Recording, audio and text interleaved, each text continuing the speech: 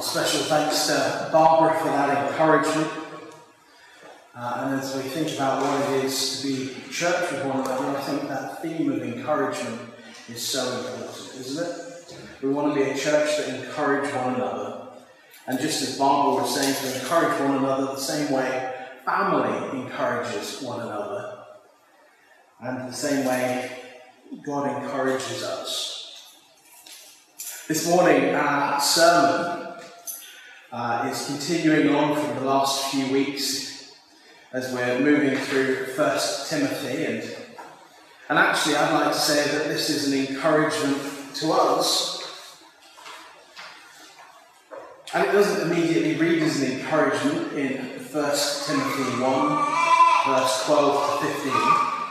But let me encourage you, church, to lean in as we hear this message, to reflect on the truth that we're hearing, and to really question in our own hearts, in our own lives, what does it mean? What does it mean for us to share our testimony?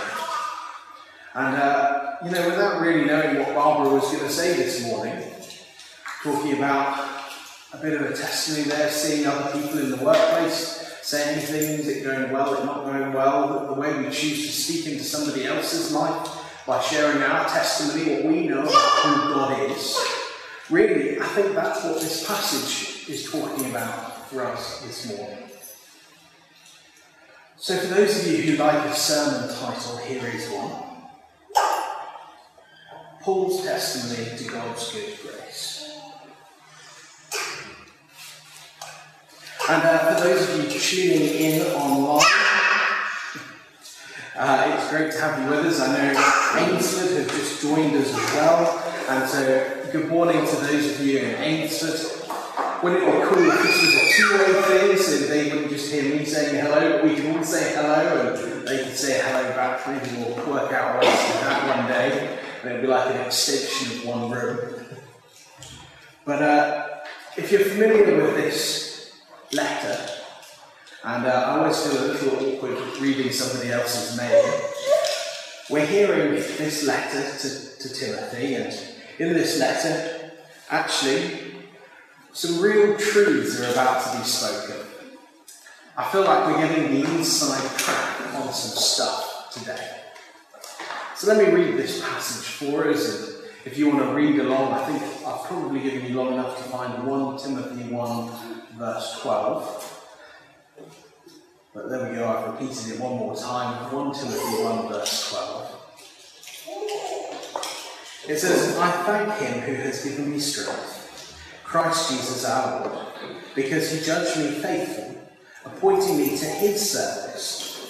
Though formerly I was a blasphemer, a persecutor, and insolent opponent, I received mercy because I had acted ignorantly in unbelief. And the grace of our Lord overflowed for me with the faith and love that are in Christ Jesus. The saying is trustworthy and deserving of full acceptance, that Christ Jesus came into the world to save sinners, of whom I am the foremost. Perhaps you're understanding what I mean now about feeling like we're reading somebody's private letter. These are some pretty big, bold claims. But actually, these big, bold claims are things that Paul repeats again and again to people. And I think something that we can see in this writing is real humility. Real humility, but also sincerity, a sincere testimony to who he knows God to be and who he's encouraging us, you and me, to be in light of who Christ is. In fact, I think sometimes as Christians we get a little bit muddle-headed and we seem to think that we want to take some of what Jesus says, some of what the Bible says, and we want to let that influence our lives so that we are happier, more content, maybe even more Christ-like, rather than recognising what we're doing is putting our old self to death and choosing to follow Christ with all that we've got and all that we are. Basically, we're choosing to be all in on Jesus. And I think that's something that this story, this testimony speaks to.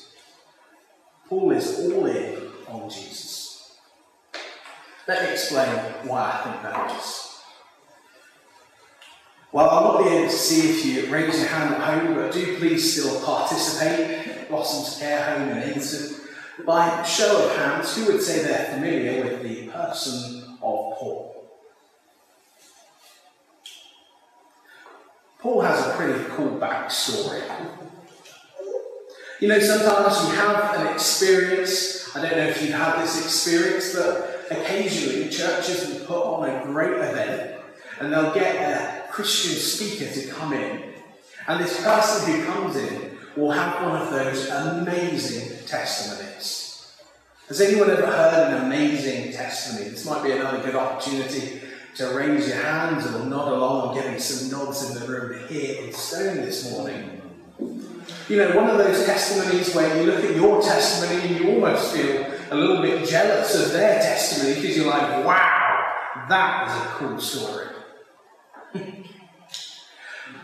Now, I've heard a few of these testimonies, and actually I've learned to be content in my testimony because I know that that's God's gift to me, that's my story, that's who He's growing me into. But sometimes still you hear one of these stories and you just think, that is amazing. Like, the grace of God is so much stronger, so much bigger, so much more powerful than I had ever understood, imagined, or dared to hope, let alone believe it could be.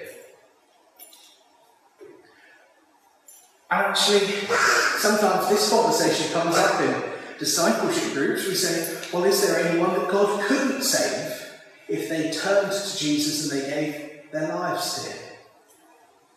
I remember growing up in church. I'm a church kid. Some of you are pretty well churched as well. I don't know if I could have gone and been a part of more church than I did growing up, frankly. And so when you're hanging out around church with your mates, sometimes people come up with ridiculous hypothetical scenarios. They start naming great people from history, both great for good things and great for bad things. You know, the kinds of people you learn about in history lessons in school, and they say, well, what about this person? Did this person be saved? Or that person? And honestly,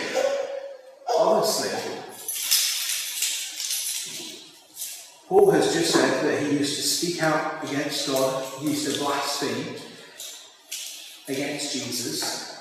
He was a persecutor. You know, people used to be terrified when they would hear that he was coming around the place, because he was known for persecuting the Christians, actively working to see them killed, imprisoned, hurt, trying to eradicate those people. And so when he's boasting in this passage, not many people are as bad as me, this isn't just an amazing testimony to who God is. It's a lived reality that Paul knows probably better than many of us. I don't think many of us have got that testimony to share. In fact, looking around the room, I don't know if there's anyone in the room who can share that they used to blaspheme against Christ, that they persecuted Christians, and that they are an insolent opponent.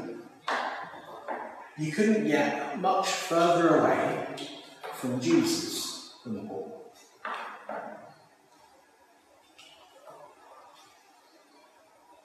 In fact, I'd go so far as to say, if ever you felt like you're a terrible sinner and you wonder, would Jesus love me? Could Jesus ever make use of a person like me? If ever you thought, I am the worst of the worst, the lowest of the low, I've blotted my copybook and there's no coming back. Well, look at this testimony seriously. I don't think I've ever met a person,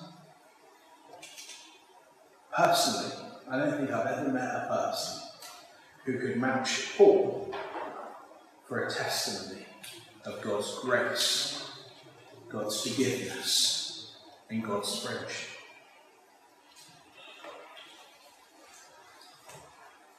And so Paul talking about grace is remarkable. Actually, I think we grow complacent when we talk about grace. We make it sound cute and fuzzy, warm and comforting, as though it's a good thing for good days, high days and holidays.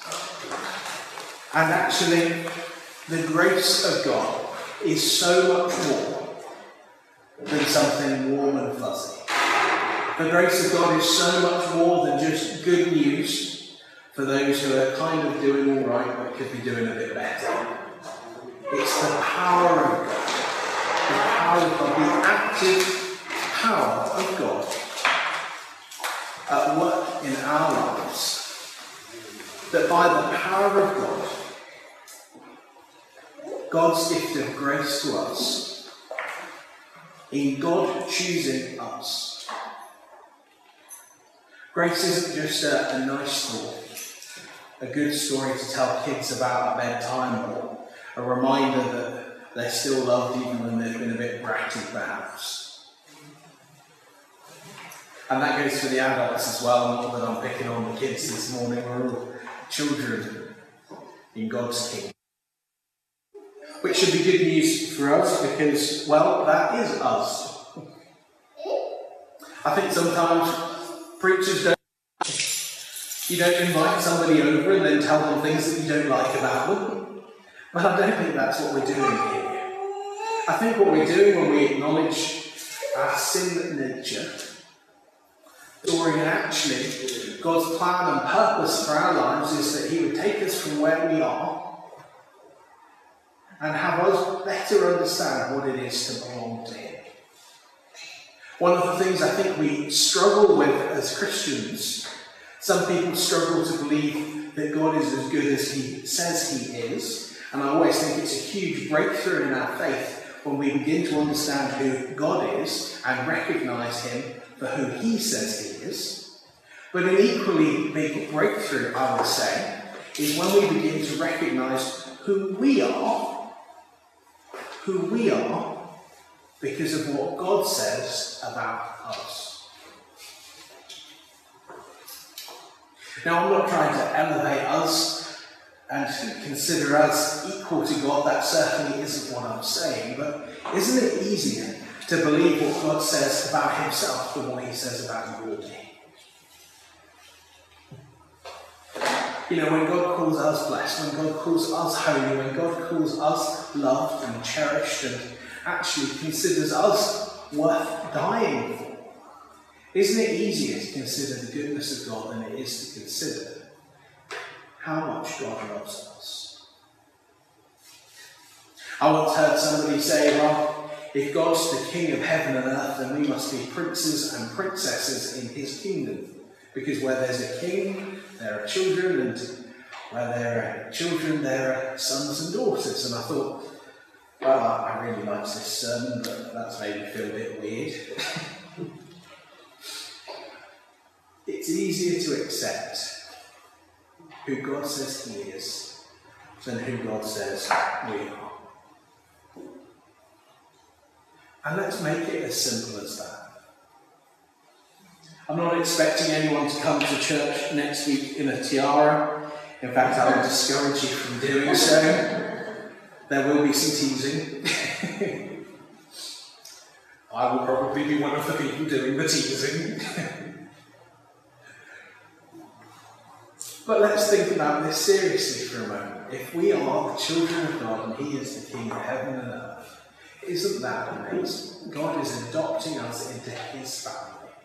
For His glory, for His purposes, for His goodness, but also for ours. And you know, Jesus came to save sinners.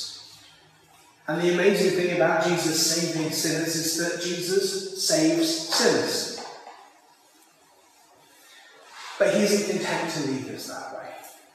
He doesn't leave us just as sinners saved by grace. but he calls us into a relationship with him. And again, I think this is something that Paul can testify to. He's saying, I was the worst of the worst, and now I'm a leader in the church. I'm going around, I'm sharing about who God is, I'm sharing the good news, I'm encouraging people that they would recognise who Jesus is because of what Jesus has done in my life. It's pretty amazing. And actually, I think it's even more significant than that. You see, when we begin to ignore who God is calling us to be, we struggle to walk in his plan and his purpose for our lives. We struggle to fully see the glory and grace of God at work when we diminish the power of God in us. Do you hear what I'm saying? This is perhaps a little bit of a second level to what I'm trying to say this morning. But for you to really appreciate who God is, you need to get used to calling upon God's name, seeing him work in your life, having a testimony to share, sharing that testimony, seeing it impact somebody else's life, recognizing him at work in your life. I think it's so easy in the busyness of life to miss what God is doing.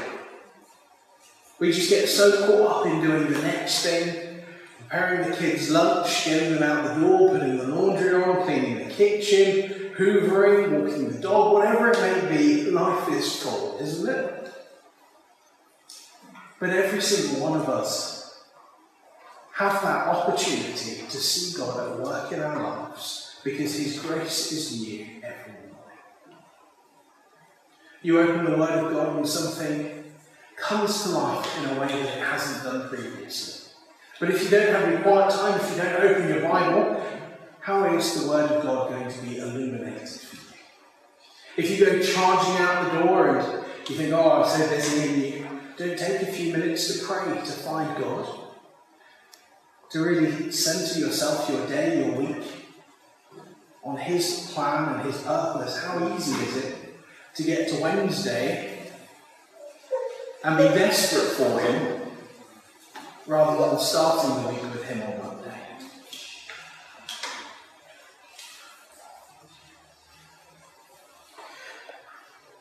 You see, Paul has an amazing testimony, but every single one of us has a testimony. Just yesterday I was on Facebook and I saw somebody sharing a testimony that they got baptised a few years ago. On that day, 5-6 years ago, here at church. What an amazing testimony. Every one of us has a testimony to share, and our lives are full of people that need to hear those God stories. You don't have to run around with your Bible beating people up, telling them where they've gone wrong, but instead, just as Paul does, simply explain how God is good news in your life.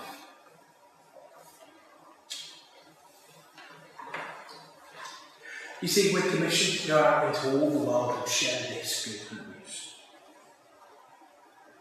To tell people that I received mercy.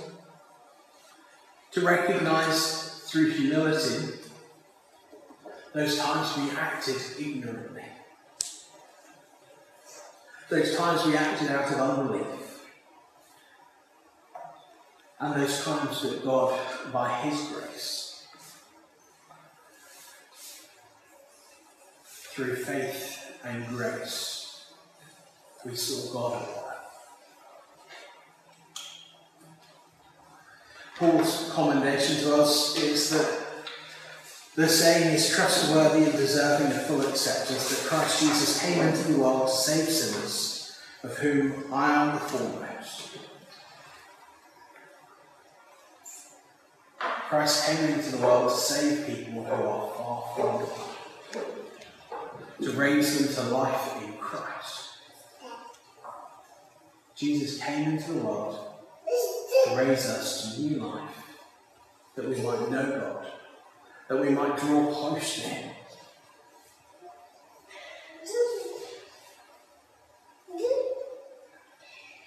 And so, just as Paul did a pretty good job. You know, you've done a pretty good job sharing your testimony when a few thousand years later people are still talking about it. I'm not sure that's going to be the metric for all of us in church, because I think that's a pretty lofty standard, isn't it? But in being asked about how to feed the world, Mother Teresa said, well, I haven't got any plans to feed the world, but I have got this plan, that I can feed one. And as we go around one by one, as we impact people one person at a time, as we recognise that good news is good news, even one person at a time. And in fact, I'd go so far to say that I think that's part of God's plan, that one person at a time, one by one, people would hear the good news of Jesus. And I know that huge festivals and stadiums are terribly exciting. And when you see or hear that someone's given their life to Jesus at some great big Christian event, that's wonderful. But I always question what prep work has gone into that, because the word says that one plants, another waters, and another reaps the harvest. And so for that one person to be there, who's been witnessing to them? Did they just book a ticket online randomly on some Tuesday night thinking, I wonder where I can go? Oh, there's a big event coming up. When great evangelists roll around parts of the world, Billy Graham is probably one of the most famous of all the big name evangelists. How did those people get there to give their lives to Jesus? How did they get there? Because I've heard time and again about people being taken by a friend, encouraged by somebody at work, a family member who went out of their way to explain the things of God. And I think that's Paul's testimony to us.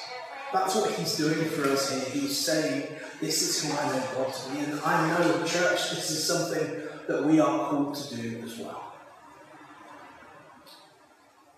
And you might think, well, I'm never going to be Billy Graham, I'm never going to be the Apostle Paul. And I would say to you, actually, no one's asking you to be. No one's asking you to be. You see, for us, it's really simple. Our lives are full of people who don't know about Jesus. And yes, there are times when you have to be very sensitive and very careful in the way you share. Some settings it might not be strictly appropriate to share, but what is it that you can say? What is it that would be helpful?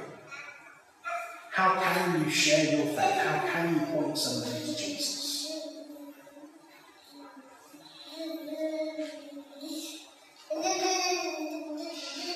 I was hearing somebody speak about adding value this week. They were saying this was a great way to lead people. If you want to lead people, you want to encourage them, you want to influence them, you want to serve them. And so I would just ask us, how are we serving those around us? So often we come at the world as though we're going to fix it. So often we come at the world as though we're going to seemingly by our own saviour complex even, step into a situation and help.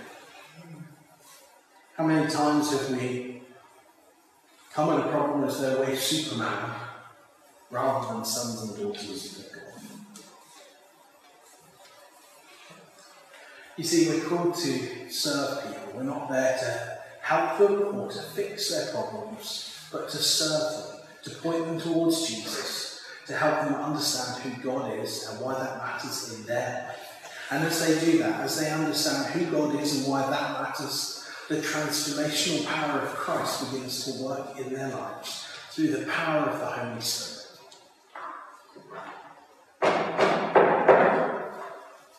Boys and girls, let me talk to you for just a moment. I know we've got a room full of kids here this morning. And so young people, listen up for a minute.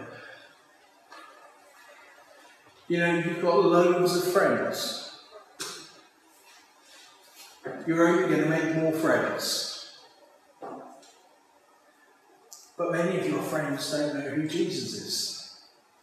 Just as Jesus is your friend, perhaps they don't know Jesus for themselves.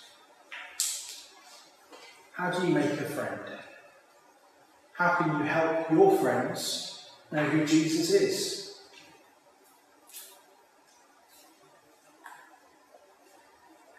You might not have the most amazing collection of testimonies. You've not been alive as long as some of the people with the best testimonies. But what is your testimony? What is true? What do you know about Jesus? Because Jesus encourages us that we need to have a childlike faith. What do you know about Jesus? If you were going to tell someone about Jesus, what could you tell them?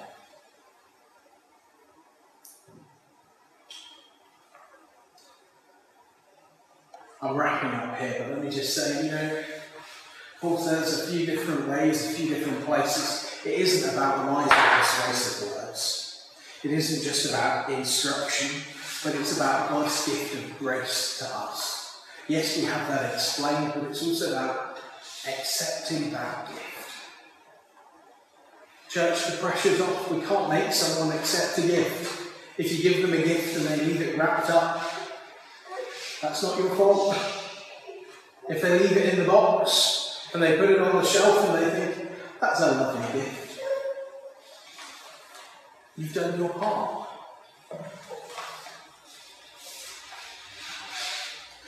You see, our testimony is about encouraging others, encouraging one another, and sharing our stories of faith and hope.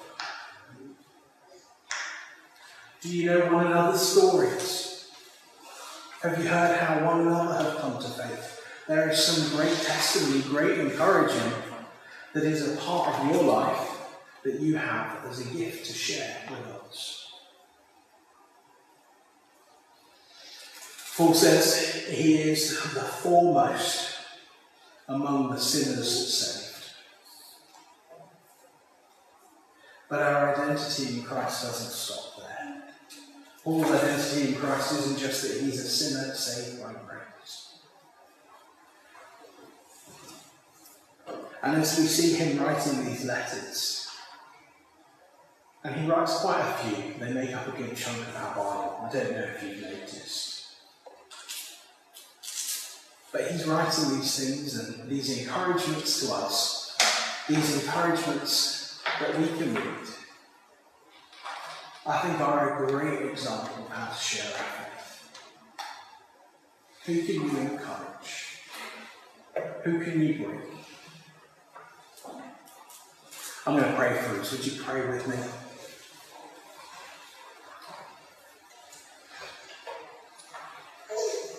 Dear Heavenly Father,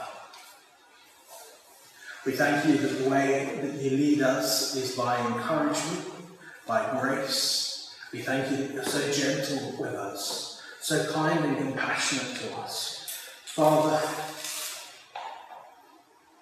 how often when someone does wrong to us do we want to repay evil with evil?